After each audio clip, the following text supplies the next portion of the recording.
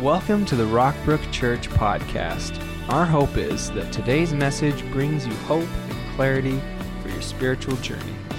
We love hearing how God is working in your life.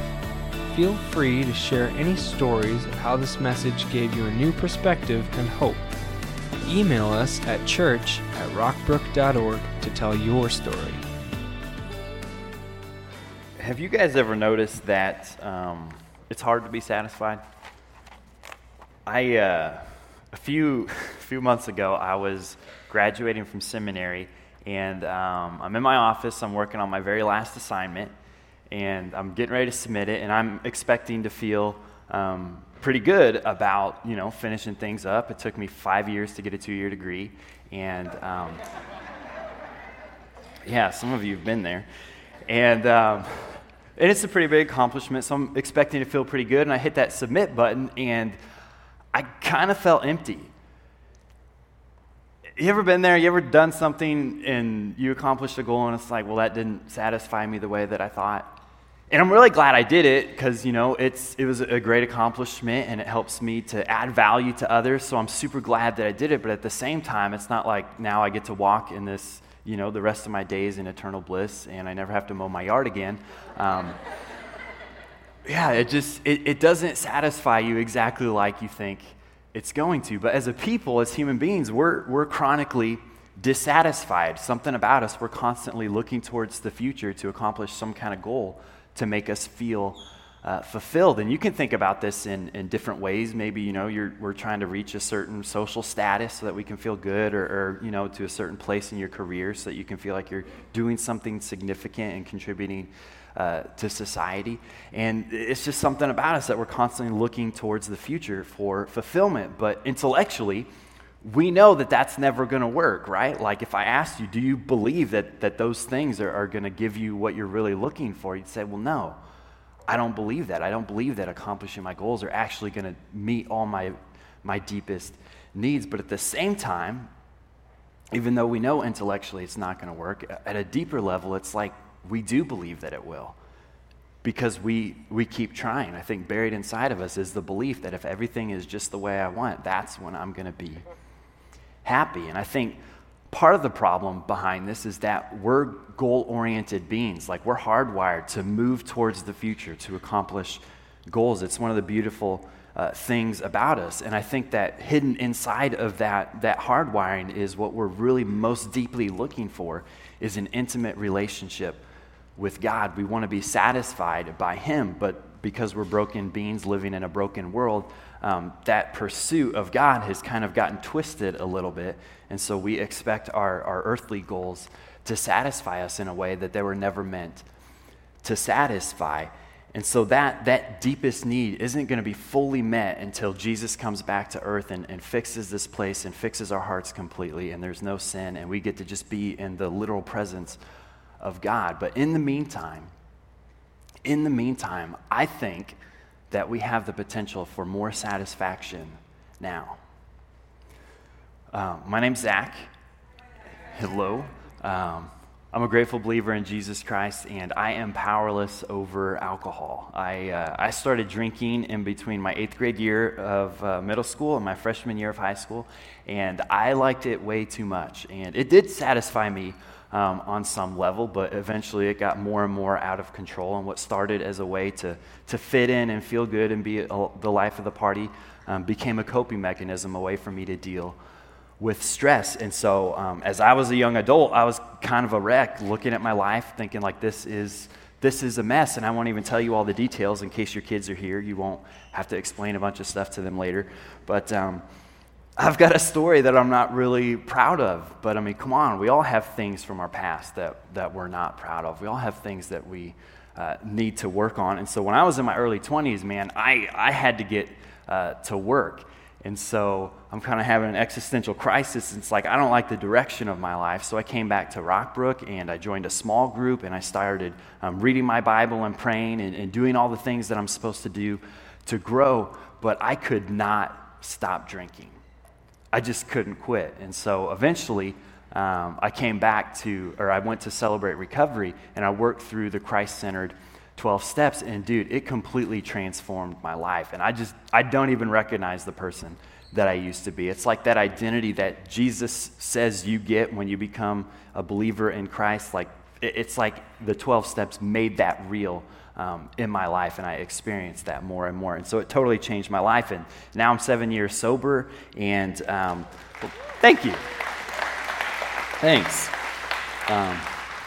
I'm married to a woman who I totally do not deserve, and we're about to have our first kid together, and I lead our recovery ministry, and none of that is to say that I'm doing anything great. It's just to say that God can take even a knucklehead like me and put me in a place where I'm actually adding value to others and doing something meaningful with my life. And so he's so amazing, and I was asked to give you a sample of Celebrate Recovery, and I thought, well, what on earth am I going to talk about? Well, here's the mission of Celebrate Recovery. We exist to lead you to Jesus so that you can find freedom and live fully alive in him.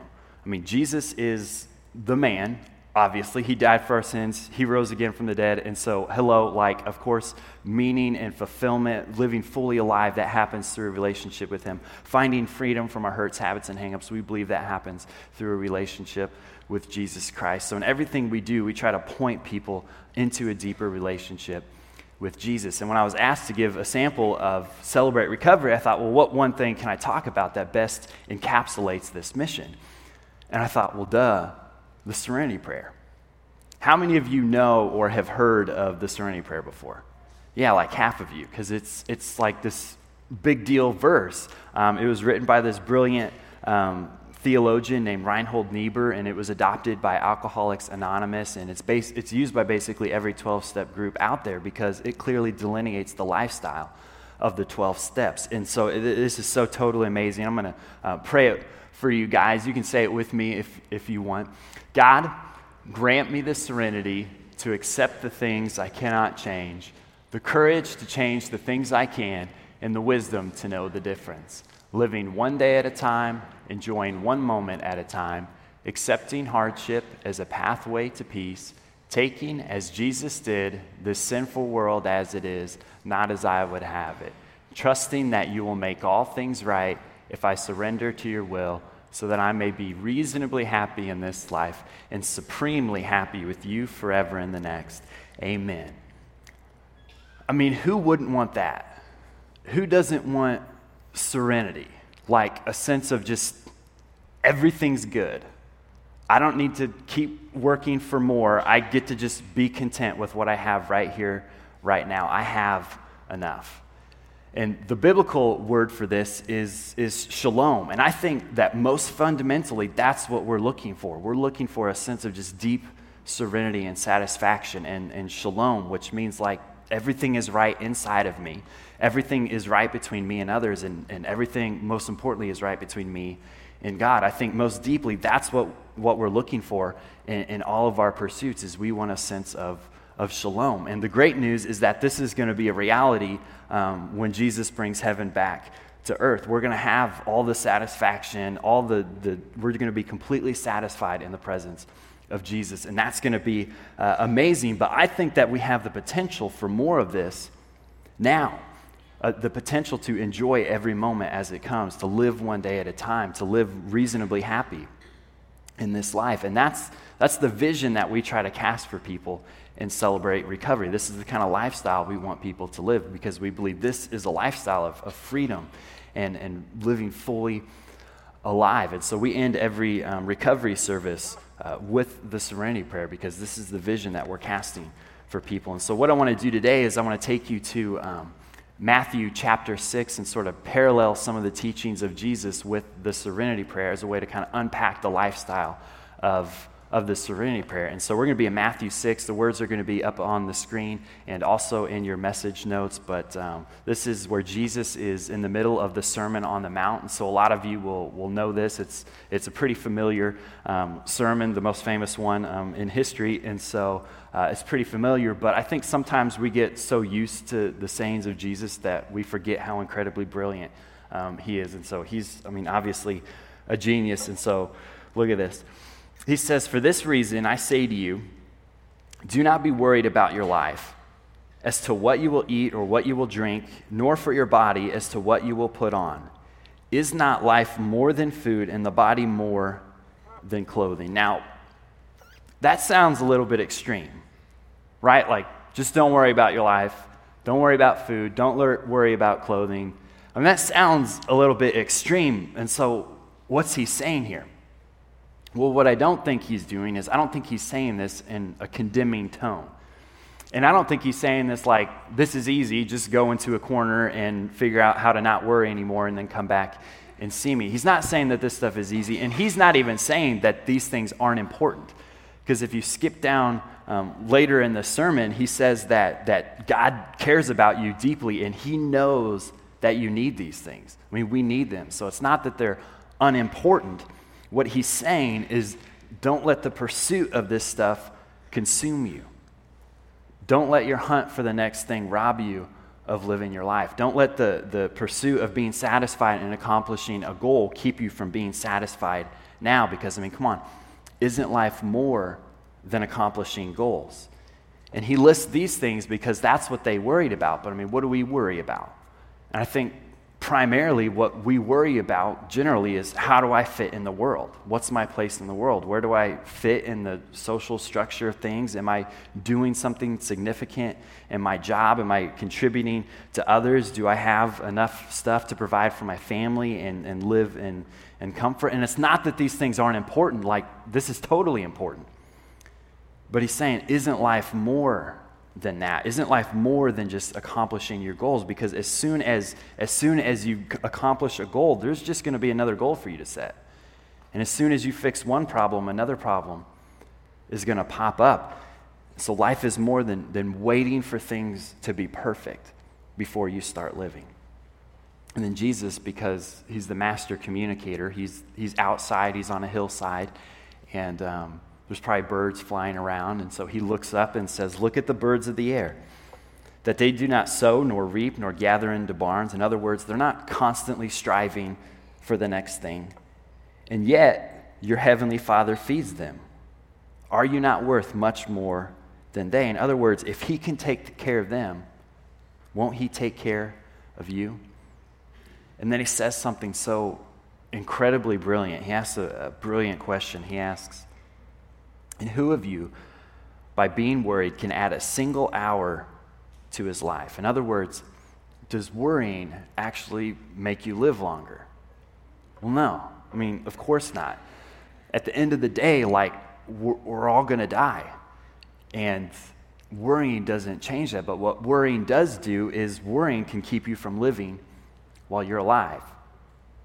See, one of the fascinating things about human beings is that we have the ability to sort of project ourselves into the future and imagine the future and to solve problems. So if you have a goal and you want to reach this goal or need to reach this goal, a lot of times stuff will get in the way. You'll have an obstacle that comes up that gets in the way of that goal. But we have the ability to project ourselves into the future and figure out how to get those obstacles out of the way so that we can accomplish our goal. That's called planning. It's thinking about the future. And it's an amazing ability that God gave us. Like, no other animal has anything like that. It's incredible. That's how we do all the things that we can do. Worry, though, is when you get stuck in the future. Planning is thinking about the future. Worry is when you're so consumed by a goal that you forget to live today.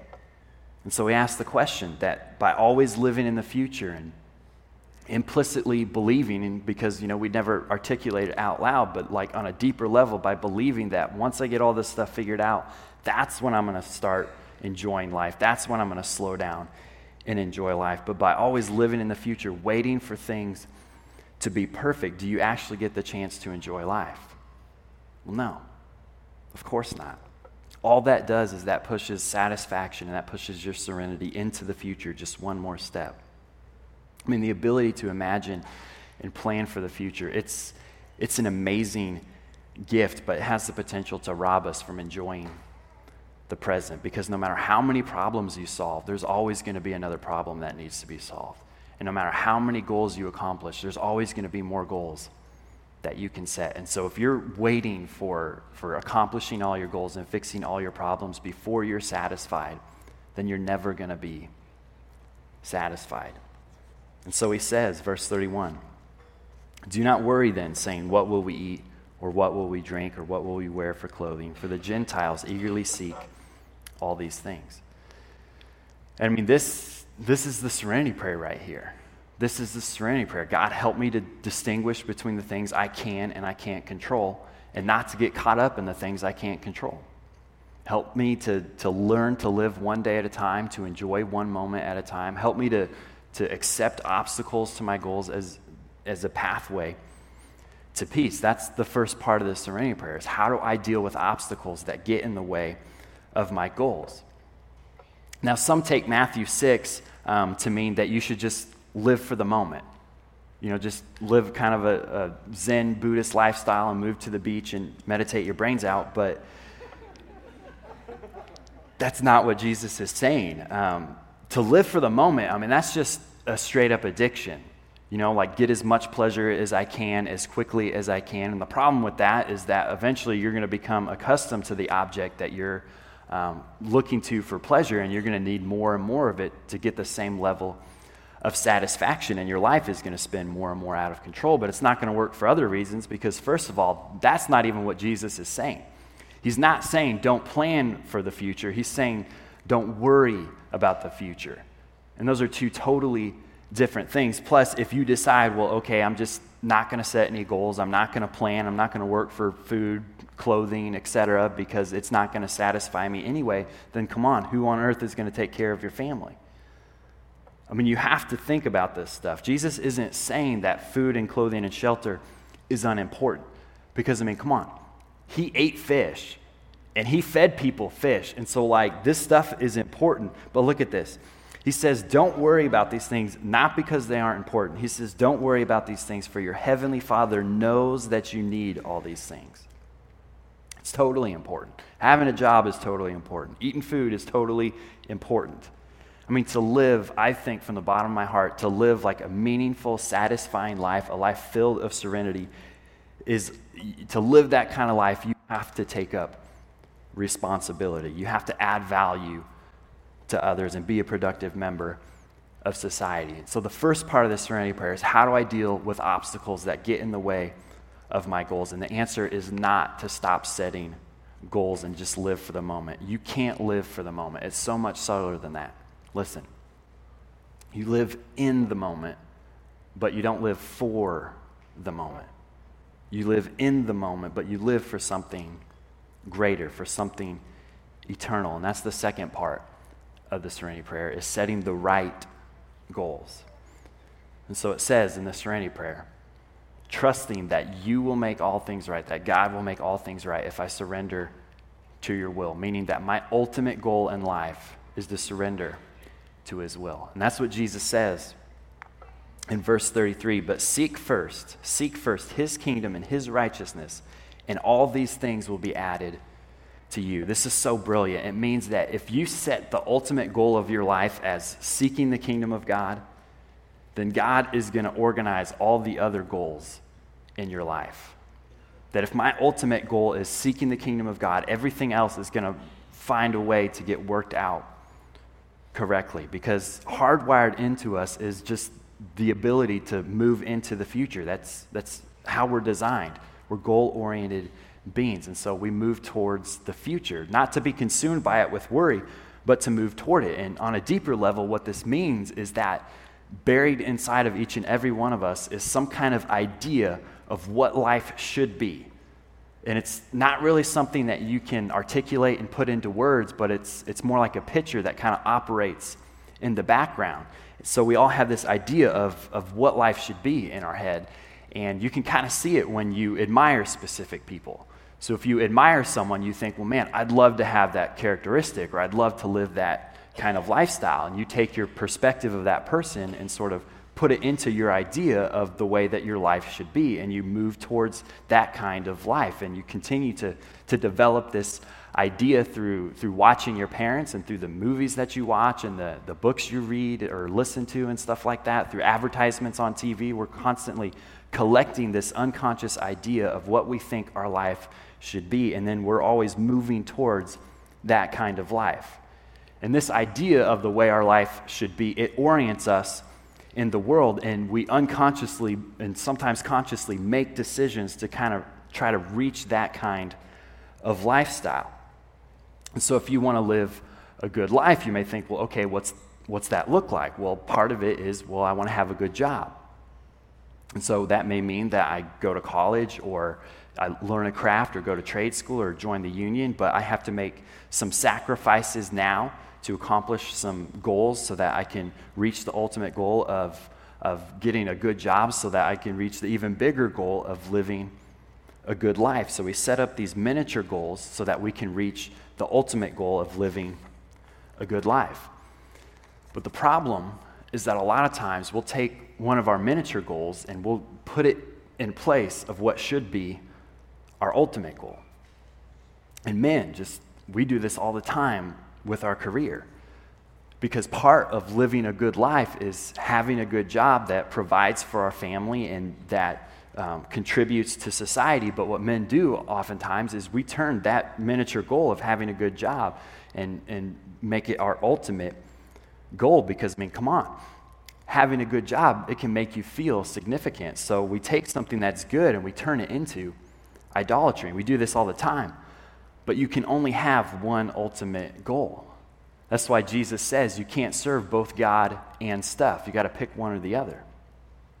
And how this affects addiction is, one major factor in addiction is having an overly conditional sense of serenity, where when things don't go my way, it creates an emotional pain inside of me that I'd rather not feel.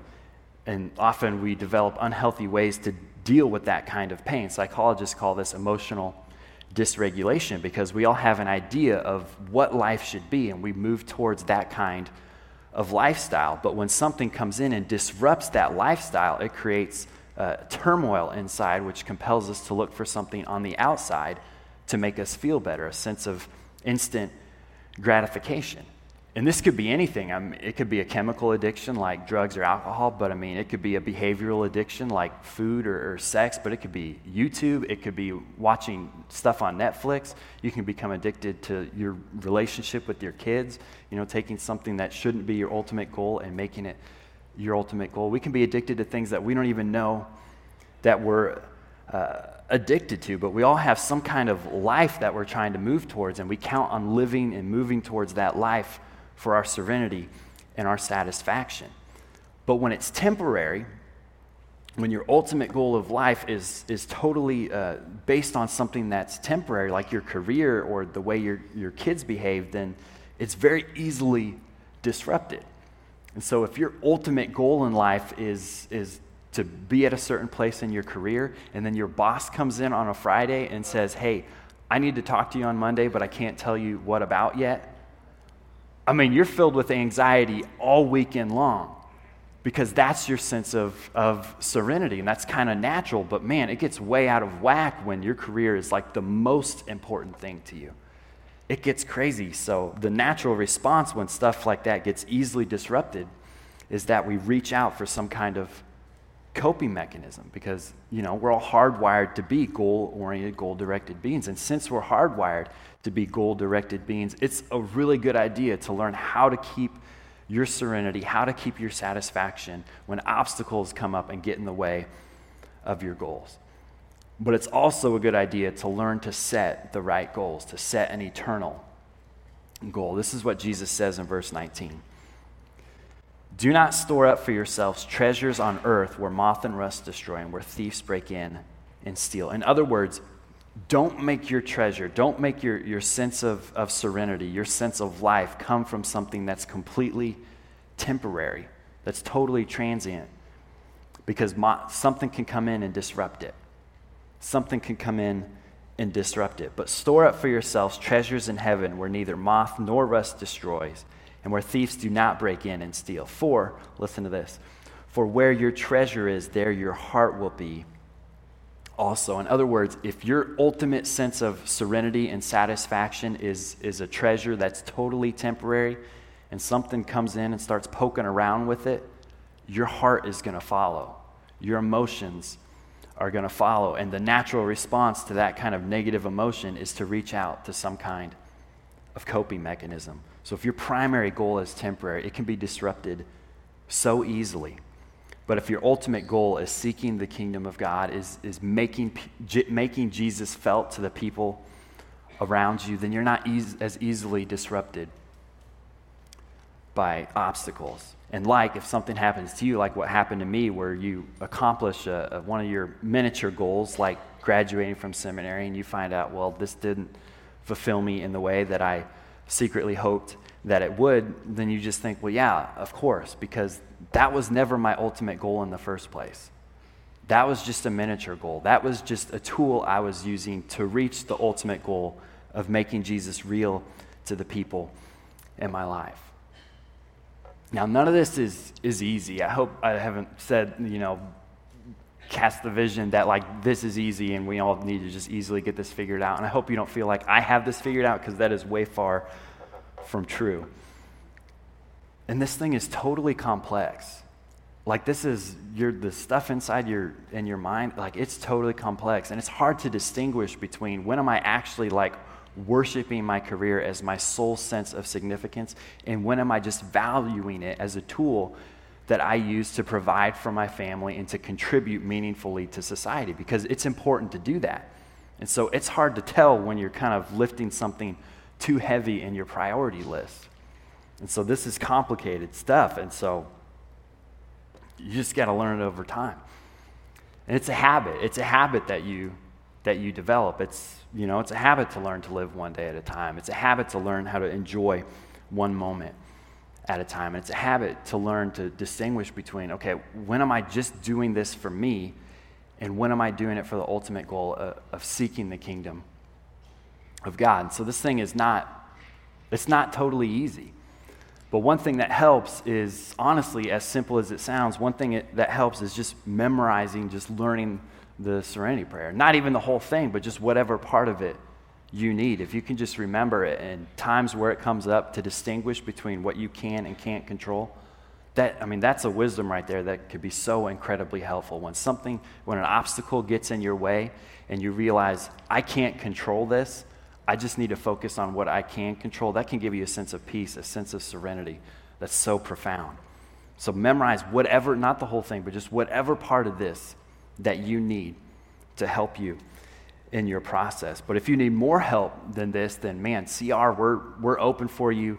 On Wednesday nights, we'd love to have you there. If you need a step study, a way that you can have a clear beginning and end, like Ryland talked about, then join a step study. And I'm telling you, man, it can completely transform your life and help you to kind of build this belief structure into you so that you can live with more freedom and live more fully alive. We're going to have my friend Tyler come up. He's going to tell the story of how it helped him. Let's give him a round of applause.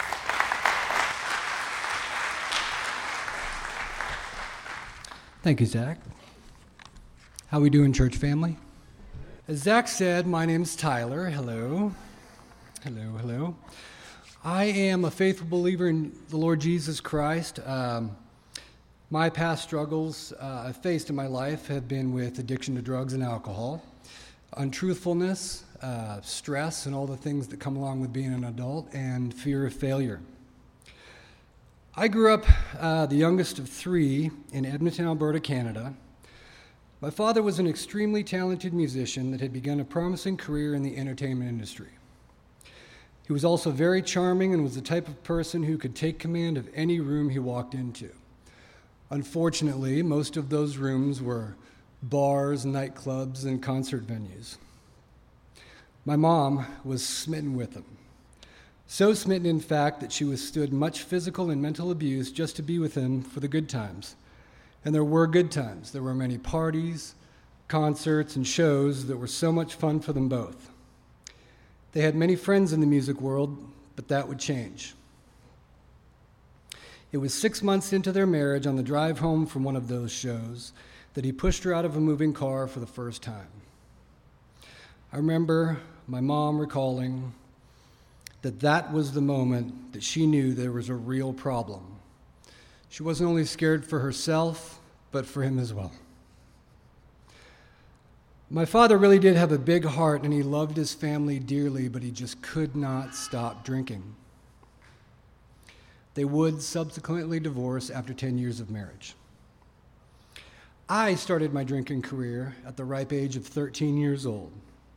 At first, it was a usual teen behavior, stealing liquor from my mom's liquor cabinet so that me and my buddy could try it out.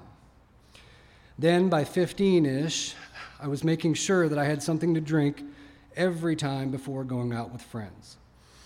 It stayed that way for 15 or so years until I tried to get sober for the first time. I followed loosely in my father's footsteps with respect to my career. I was lucky and blessed enough to become a professional dancer. Tap was my forte. I was paid to see the world and work with some of the most amazing people, many of which I'm still friends with today. With the traveling came many, many parties. I was always the guy that could take control of any room I walked into. Sounds familiar. After many years on the road, living hard and fast, I met my wife, Carrie, in Branson, Missouri, the place where old entertainers go to die. We continued to live the party lifestyle until our relationship began to deteriorate 2 years later. After many promises to quit drinking, each followed by a brief but promising period of sobriety, I managed to convince Carrie to be my wife.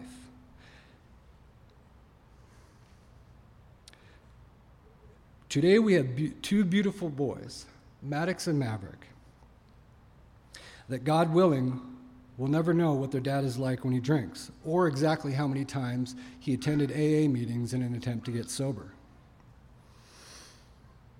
I also have a son, Jack, who's 18 now, from my first marriage that I'm thankful to say is back in our lives after a period of distance. So I mentioned going to AA, or Alcoholics Anonymous. It's a program that should, without question, be checked out by anyone that struggles with addiction to alcohol. There are some great people in the program, and many find that it works if they work the 12 steps of recovery fearlessly and in order. And it works for them fully. For me, it was only the half point or a stepping stone in my recovery. Granted, I didn't know that what I was needing, besides a strong resolve to stop drinking, was a deeper connection with others that not only struggle with addiction, but that hold the same core belief as I do. The belief that only God has the capacity to offer the grace and forgiveness required for me to move on to a healthy, happy, and sober life. That's what Celebrate Recovery has given me. It's given me a group of peers that truly care whether or not I make the next right choice. It's a network of people that have opened their arms and hearts to me many, many times over. What you will find, should you decide to join us on Wednesday evenings, is a family of people that want to live their lives in God's image and that want to help you do the same.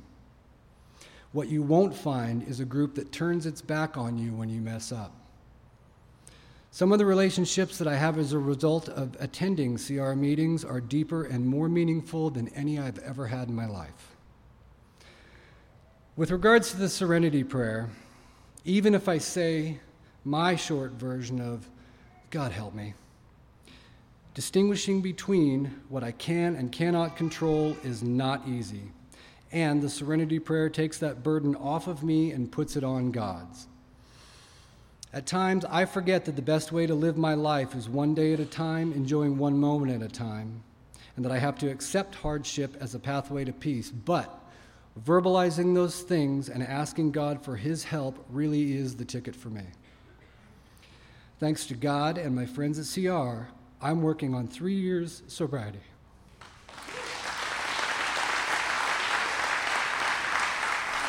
I love that part. There's absolutely no way possible that without this program, I'd be standing in front of you today telling you that. As a result of my decision to commit to CR wholeheartedly, I feel like I don't have to stay sober, I get to. I don't feel like I have to live a happy life, I get to. And most importantly, I don't feel like I have to follow God's plan for my life, I get to.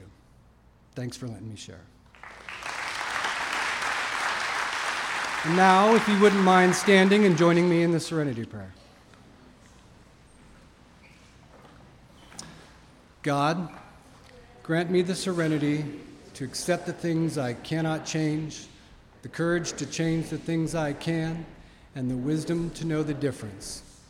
Living one day at a time, enjoying one moment at a time, accepting hardship as a pathway to peace, taking, as Jesus did, this sinful world as it is, not as I would have it, trusting that you will make all things right if I surrender to your will, so that I may be reasonably happy in this life and supremely happy with you forever in the next. Amen. Thanks for joining us today. We would love for you to get connected to what's going on at Rockbrook Church. Visit us online at rockbrook.org for service times, small group information, and other ways you can discover your purpose here on earth.